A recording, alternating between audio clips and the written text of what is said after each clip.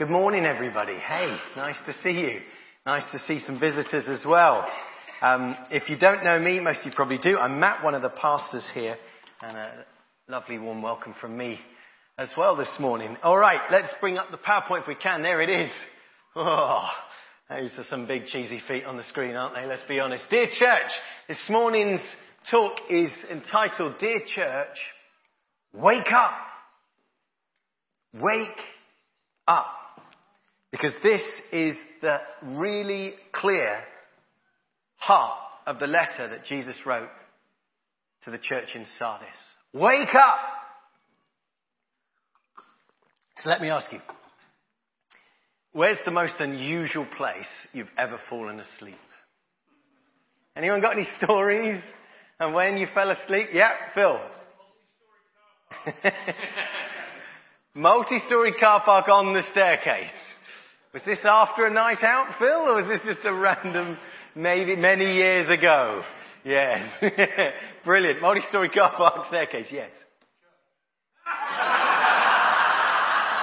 You're right. You're right. It's a very unusual place to fall asleep, Dave. Very unusual. I don't have any of that, thank you. Any others? Yeah. Oh, nice. Under a caravan. You couldn't get in for some reason. It was a festival. This'll do. Way. I like it, yes. Peter. Rugby station, 4 o'clock in the morning. Oh, on a bench in the station? Yes. Yeah, station at 4 a.m. After the university. It's all coming out this morning, isn't it? I think we better leave it there before our church gets here. Go on. That's amazing. In the dentist chair during a root canal. That's extraordinary. That one, yeah, had a newborn baby at the time, was exhausted. Like, oh, this is relaxing. Amazing. Okay. Have you ever fallen asleep at a concert? Like a classical music concert. Oh, they're nice, aren't they? Yeah. Nice and gentle. Yeah. Nice relaxing tones of the violins and the, the cellos and things. So there is a marvellous clip of, there's a piece called Firebird by Stravinsky. There's a marvellous clip of an orchestra, I can't remember which orchestra, about 2007, playing this extraordinarily beautiful piece. And the conductor's there just conducting it nicely and beautifully. And you could just fall asleep. And suddenly, in Stravinsky's Firebird, it goes, BAM! Like this. At which point you hear someone go, ah! Like this. Clearly, they have fallen asleep. Now, would you like to see the clip? Because I did bring it. This is marvellous. Watch the orchestra trying not to laugh. It's so good. So if we go next, here we go. Nice and loud. Nice and loud music up. We'll start again if it's not up. Can we pull back to the beginning of the video? Brilliant. So volume up on the thing. Let's go. Here we go.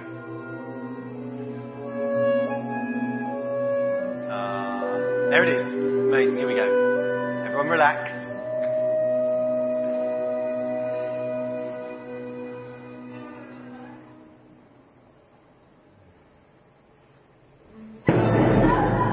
Everyone. Watch the conductor. He's brilliant. He's trying not to laugh. Oh, so good. There you go. Who knew Stravinsky can be so funny? That is one of the best clips on the internet, I tell you. There you go. Okay, that's tickled me. So, remember this morning we're looking at the 7 letters written to Jesus to the 7 churches in the first chapters of Revelation. They were received by John in a vision. He was on the island of Patmos, remember? He wrote down what he saw and heard from Jesus, the end of the first century. 7 churches. I'll tell you why we looked at that in a moment. 7 churches. Here they are that we've begun to look through. So far we have studied. This is modern day Turkey. Dear church, where's your first love? That was Ephesus. Dear church, will you hold on when it hurts? That was Smyrna. Dear church, whose voice are you listening to? That was Pergamum. Dear church, I'm searching your hearts. Thyatira. And this morning, dear church, wake up. Wake up. That's Sardis. The church is asleep. This morning I want to talk about what it means for us as Christians to be fully awake. And I pray this might be a wake-up call for all of us in some sense. For some of us, maybe in an amazing way this morning. Come, Holy Spirit. Should we just pray? Lord, as we turn to your word, we just hear the simplicity of that call. Wake up. Open your eyes. Would you open our eyes this morning in a new way? We ask in Jesus' name. Amen. Amen. Okay, let's get a wriggle on. 3 things I want you to know about Sardis. Here is Sardis. Look at that. Modern day Sardis. Absolutely stunning. The first thing I want you to know is what you can see there. It's quite obvious. The most striking thing about Sardis is it was famous around the world at the time for its impenetrable fortress. In ancient cities, you'd have the lower city in this region, the lower city often, and then the higher bit of the city, which was guarded like a castle and a keep. And this was called the Acropolis, the high up bit of the city. And Sardis had the best one around. It was so high and so steep. I mean, look at this. This is what it's known for, its fortress. So high and so steep. If you look on the top there, you can still see some of the, I think that's a bit later, Byzantine period probably. But this is what they built a fortress on the top of.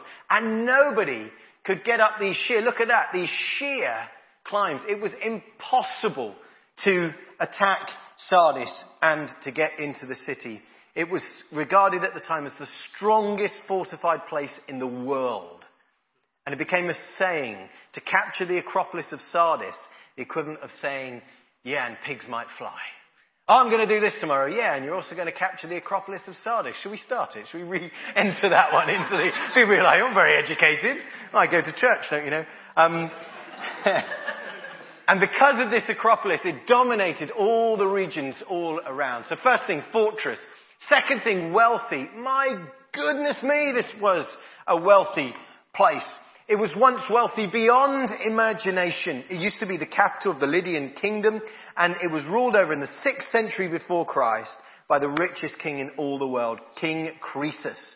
And he was so rich because surrounding the city, firstly, are these mountains you can see, the Tmolus mountains. They enabled excellent wine groves to grow up the slopes. The mountains were rich in metals. Crucially, they were the source of the river Pactolus that swept down the mountain and made the plains all around Sardis super, super fertile.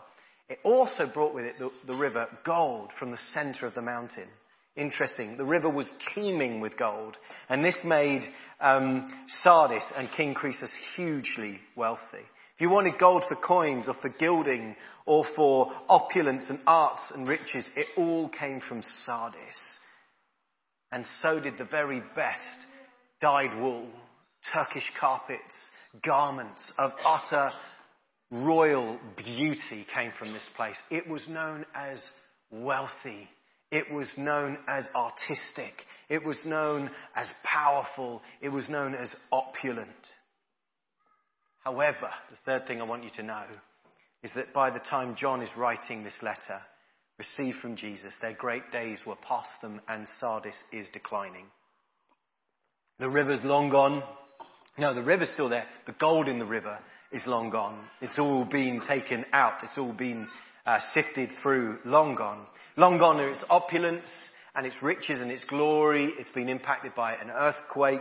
It's kind of been rebuilt, but Sardis is becoming a fairly mundane dwelling at this point. If you'd have travelled there hearing the stories of old, is this where Croesus had his great kingdom? You'd turn up and go, oh, it's not so great after all.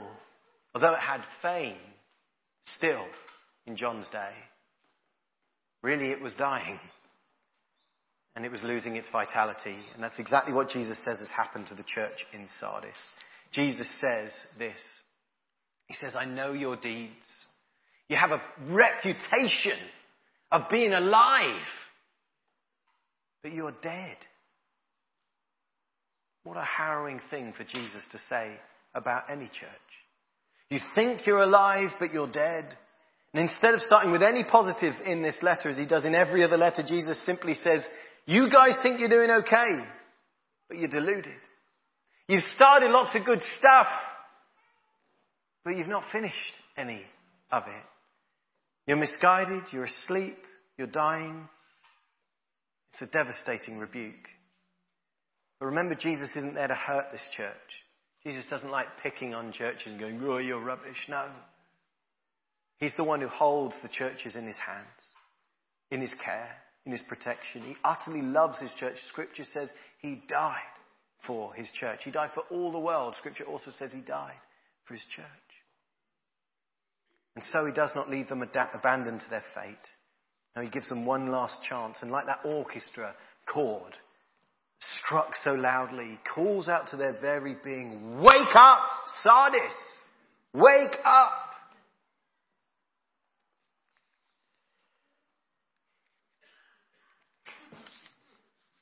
Trying to work out who that is. It's not one of ours.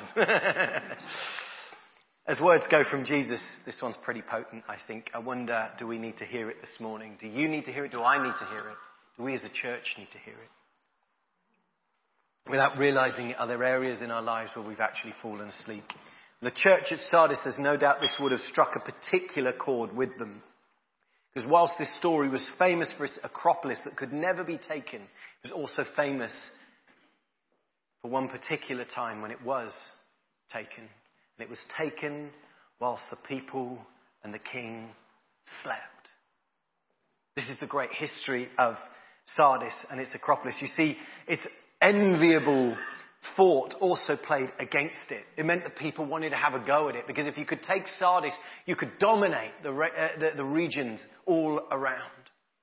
And so at one point, Croesus, the king, this is this great wealthy king I told you about, 6th century BC, he sees this new whippersnapper on the block, King Cyrus of Persia. Yes, the same King Cyrus who we thought about in Nehemiah, who beat the Babylonians and sent the Jewish captives back to Jerusalem to rebuild. Hold that thought.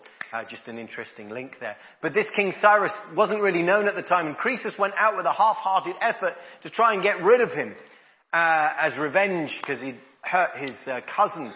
And Cyrus actually beat Croesus. Even though Croesus was hugely wealthy and could have made a huge army, he wasn't particularly prepared for it. And he got beaten. And he retreated back to Sardis, the impenetrable fortress. But Cyrus followed him.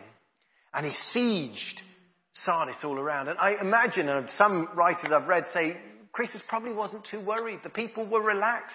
Hey, you're right down there. There's nothing you can do. There's only one way into the fortress. That is so heavily guarded, it is impossible for Cyrus to do anything. And so the people slept. And the king slept night after night. No worries as they began to think about building another army and sorting him out when they could get round to it. But each night there was a soldier that was looking at the walls and looking at the vertical parts of the mountain. And each night trying different ways. Until one night he found a particular way up with cracks in the side of the mountain that enabled him to crawl up the wall. And of course no one was on guard. Why guard? We don't need to. We can just sleep. And he realized you could get up. And he told the soldiers, and King Cyrus's soldiers climbed up that wall whilst the Sardis folk and the king were sleeping.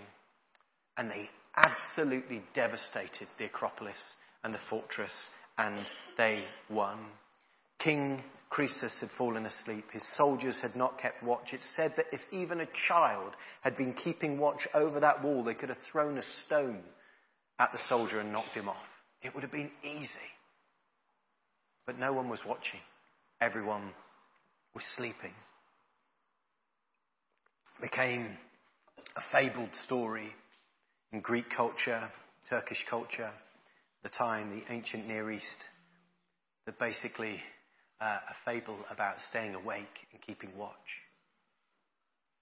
So when Jesus says, wake up and keep watch to the church at Sardis, there is no doubt it hit them deeply. The church had fallen asleep on the job when they should have been awake.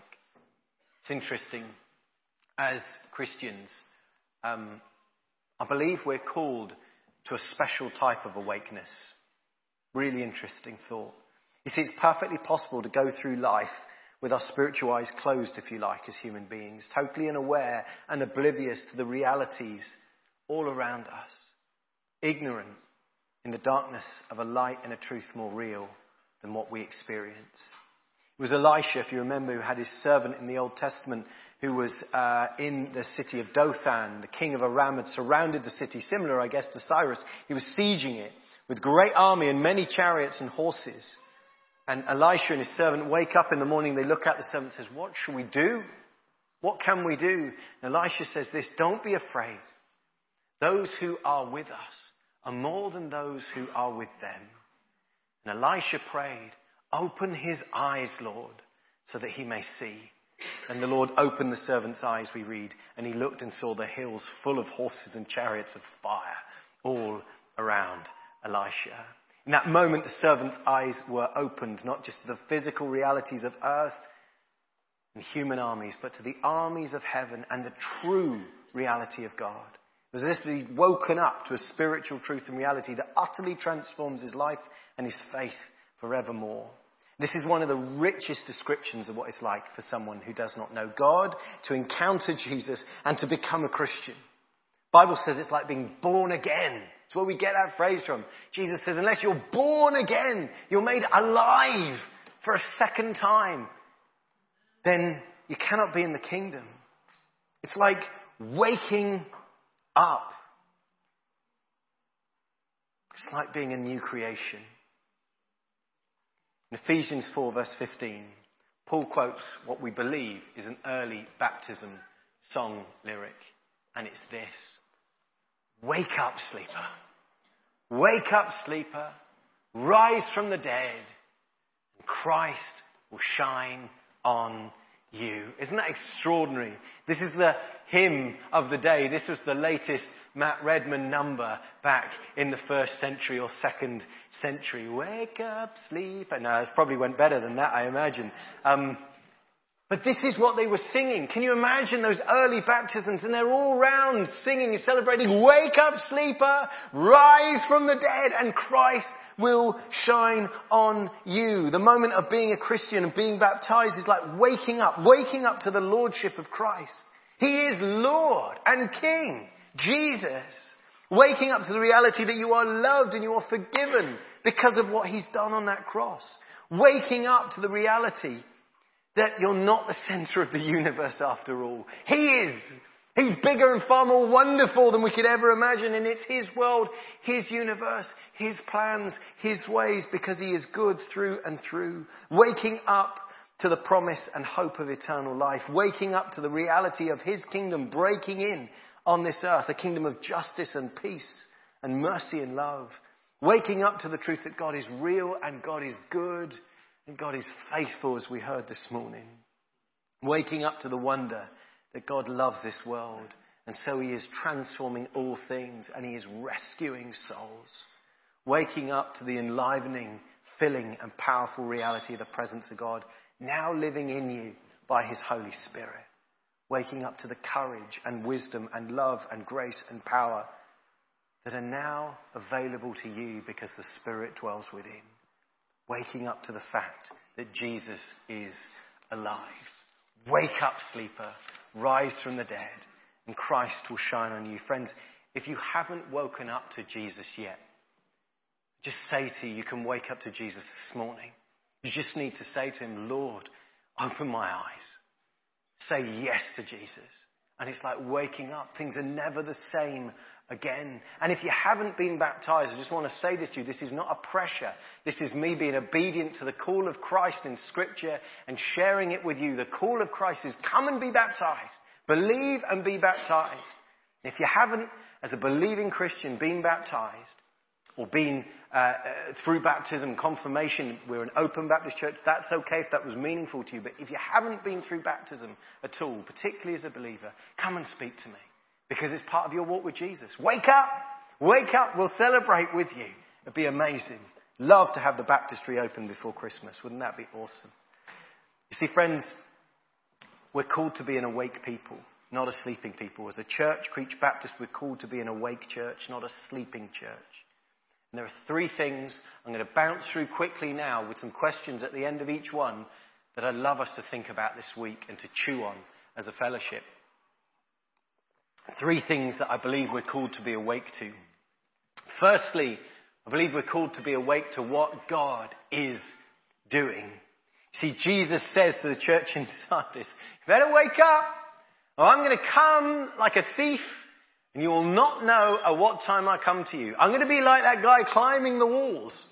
And I'll be here before you know it, Jesus said. And this time, the implication is Jesus is coming with judgment upon his sleeping church. It's Jesus who loves them so much is still the judge of all heaven and earth. He's come to say, no, come on. And this powerful image, of course, is rooted in Scripture. We see it elsewhere. Jesus tells us that one day he's going to come back and judge all people, bring his kingdom to its fullness. And he said it will be like a wedding where the bridegroom is delayed and everyone's waiting. And in fact, they've fallen asleep. It's taken so long. The bridal party have fallen asleep. But finally they hear that the bridegroom is on his way and they wake up. And they're not prepared, so they rush off and get prepared. And as they rush off, the bridegroom arrives and they miss the wedding. And they miss the bridegroom because they were sleeping. And they bang on the door, saying, let us in. The bridegroom says, truly I don't know you. Therefore keep watch, Jesus says, because you do not know the day or the hour, Matthew 25. Keep watch. Keep watch for my coming. My coming again in glory, nobody knows when. Be awake, be ready, be excited, be expectant. But even more than that, it's not just about Jesus coming at the end of time. And he says, when I come, will I find faith on earth? It's not just about being ready for that, whenever that might be. And it might be today, and it might be next week, and it might be in 100 years' time. It may be more. I can't tell you. But I know one day he's coming. And we need to be ready. Let it not be us who's caught sleeping when he does. Come on. But it's also about what he's doing here and now. It's not just, Jesus isn't sat back going, oh, one day I'll come to you, but until then, I'm not going to do anything. No, God is alive. And it means he's active all over the world in the ministry of salvation and redemption and transformation. Right now, all around us, in our schools, in our workplaces, in our towns and villages, in our families, in this church and the churches around, in our local communities, all over this world.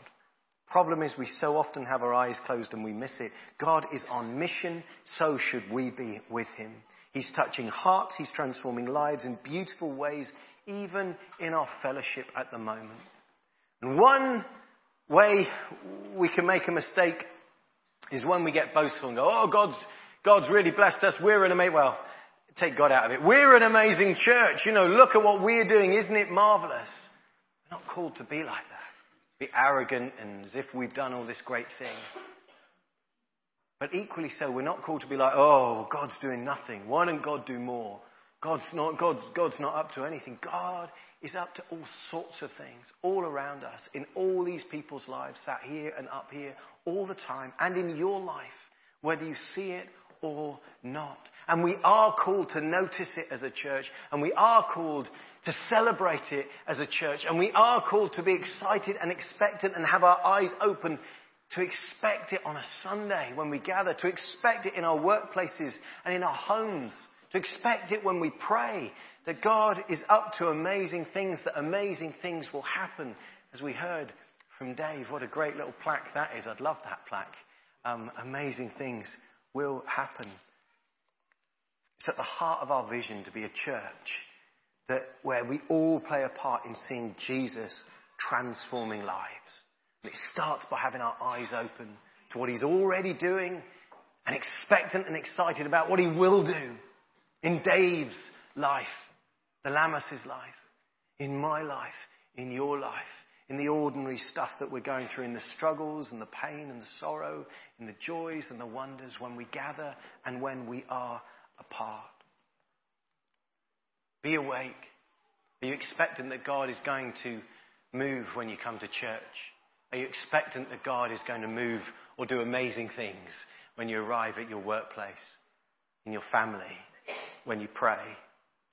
All right, let's whiz on. Secondly, we need to be awake to what is within. The truth is, Jesus says to the church in Sardis that they need to remember, therefore, what you have received and heard, hold it fast and repent. They've received the gospel, the good news about Jesus, but they'd also received the most extraordinary gift within. The gift of the presence of the Holy Spirit. So easy to say it glibly and go, Matt, I know that. But this gift is honestly incomprehensibly significant to our lives, to our Christian walk. This holy, powerful, glorious Spirit of the Lord God of all the universe has come to dwell in you, folks. In you and in me. All the splendor and might of the temple with its columns and its gold and its incense and its rituals and its slaughter and its sacrifices and its brass and its copper and its precious metals. All of it was just to house the presence of God.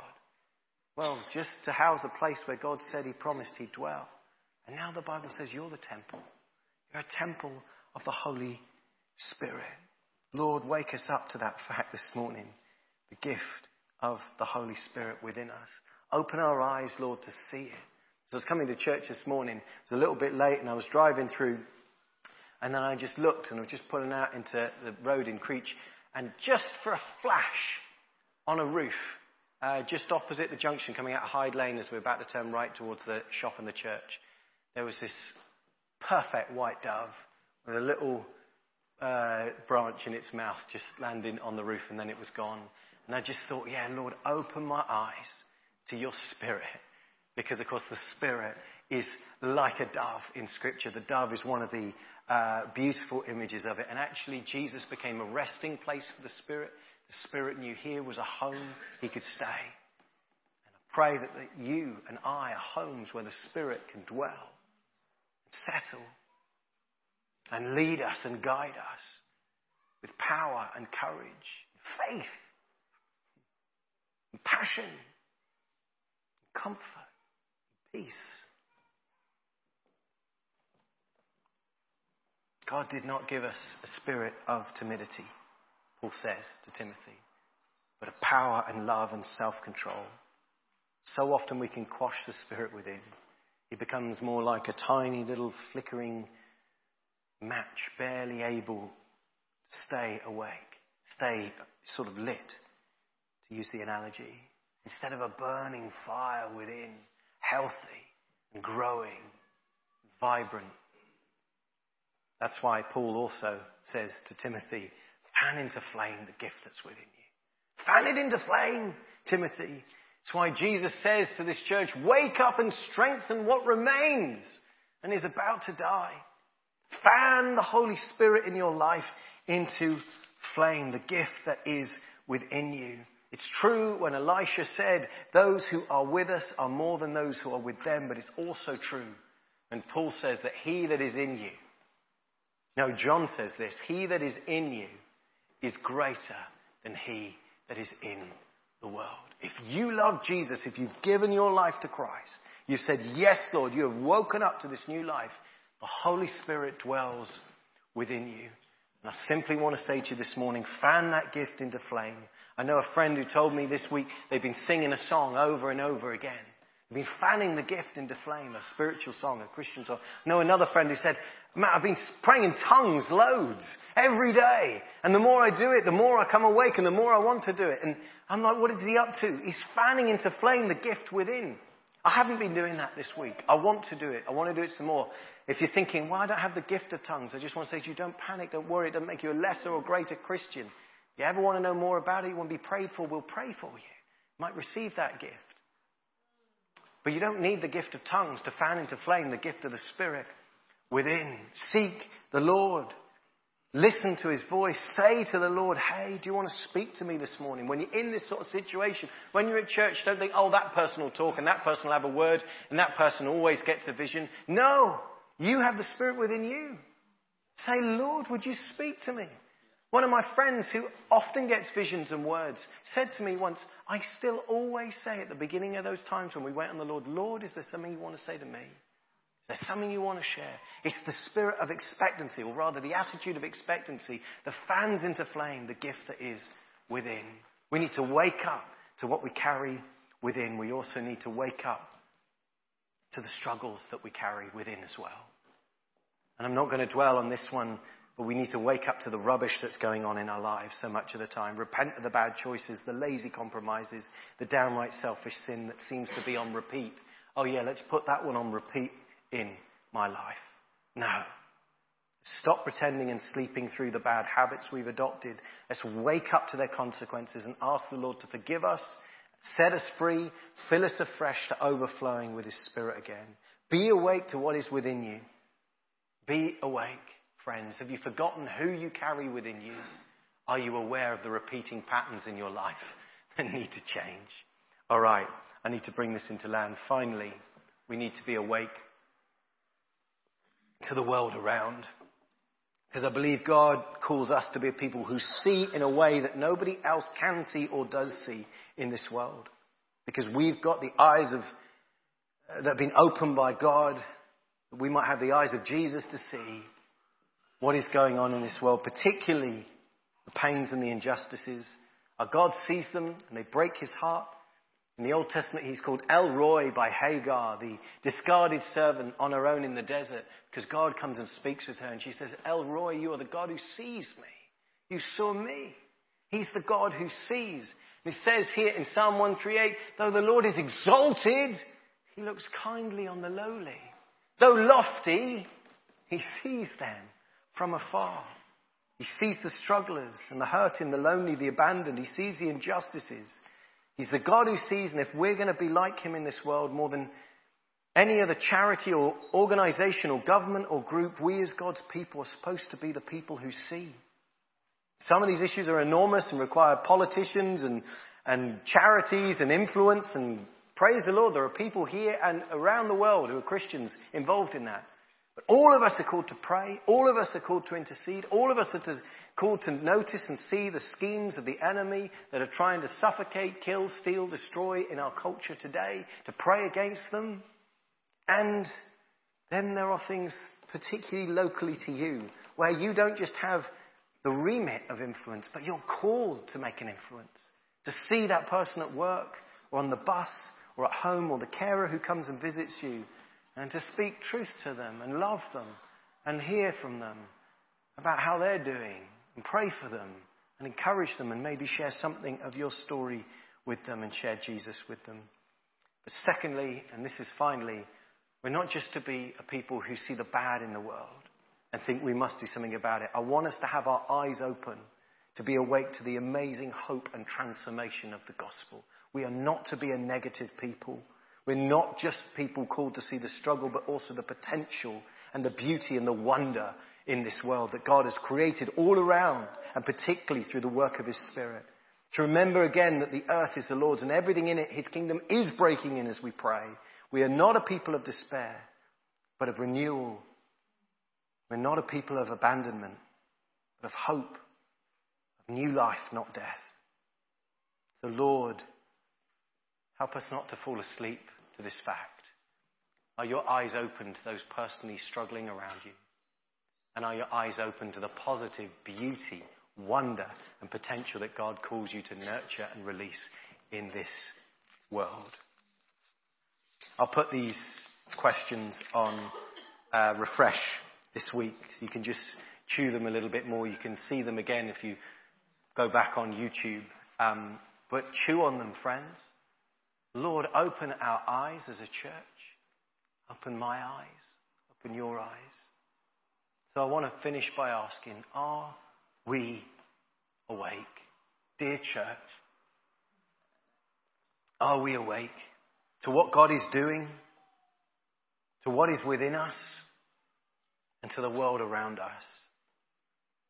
For those that wake up, Jesus says, they'll receive a garment far more beautiful than anything that Sardis could come up with, and the heights of its opulence and wealth. Far more beautiful than their royal garments. You'll receive a white garment, blemish-free, garment of forgiveness, of love, of praise, of family, of belonging, of salvation, of eternal life. Finish with the words of one commentator. Sardis was a church which everyone spoke well of. The perfect model of inoffensive Christianity. Yet they were unable to distinguish between the peace of well-being and the peace of death. The church is dead, and is therefore fittingly addressed by Christ as the one who holds the seven spirits. It's the Spirit of God. For only the life-giving Spirit of God in all its fullness can bring the dead to life. Wake up! Jesus says. Come, Holy Spirit, we reply. Shall we pray? Can I invite the band to come back? And can I invite you, if you're able, just to stand with me as we pray for a moment?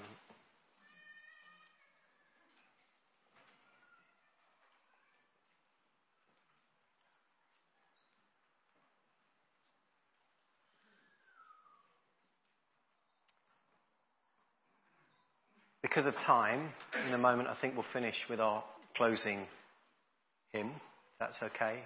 But I just want us to take a couple of minutes now, just before we do sing our last song. And I just want you to stand in the presence of Jesus. Whoever you are this morning, wherever you are on your walk, if you've walked with him for many years, if you've been so curious and so close, maybe today is the moment for you to say to Jesus, wake me up, Lord, open my eyes. As we stand in his presence, I just want to ask, what is the Lord saying to you this morning? Are there areas in your life where you've been asleep and the Spirit is stirring, longing to fire a flame again?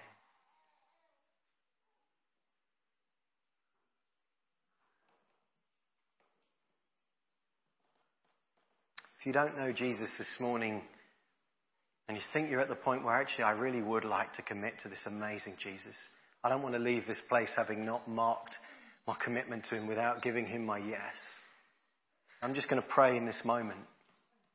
You can just pray quietly in your heart with me. Lord Jesus,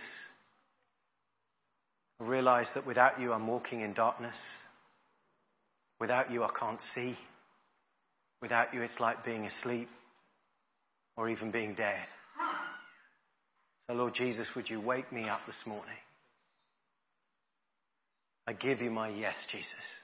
You are Lord and you are King.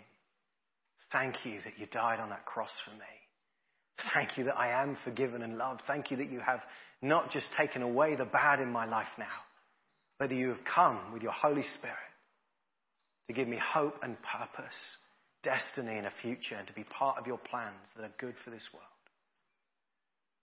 Come, Holy Spirit, now. Come and fill me afresh and wake me up, I pray.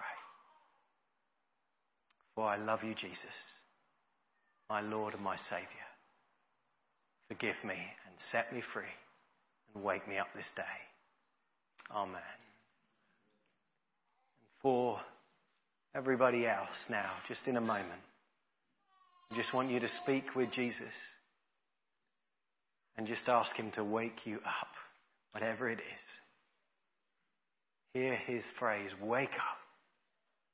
Just take a moment to speak with him and let him reveal to you the areas where you've been sleeping. And let him stir again by his Spirit within you, fill you afresh and bring you alive again. Just take a moment in the quiet.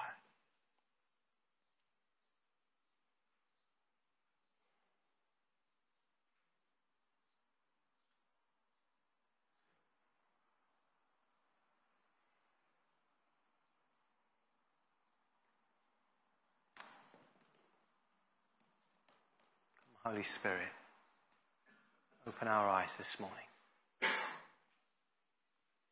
Wake us up, Lord.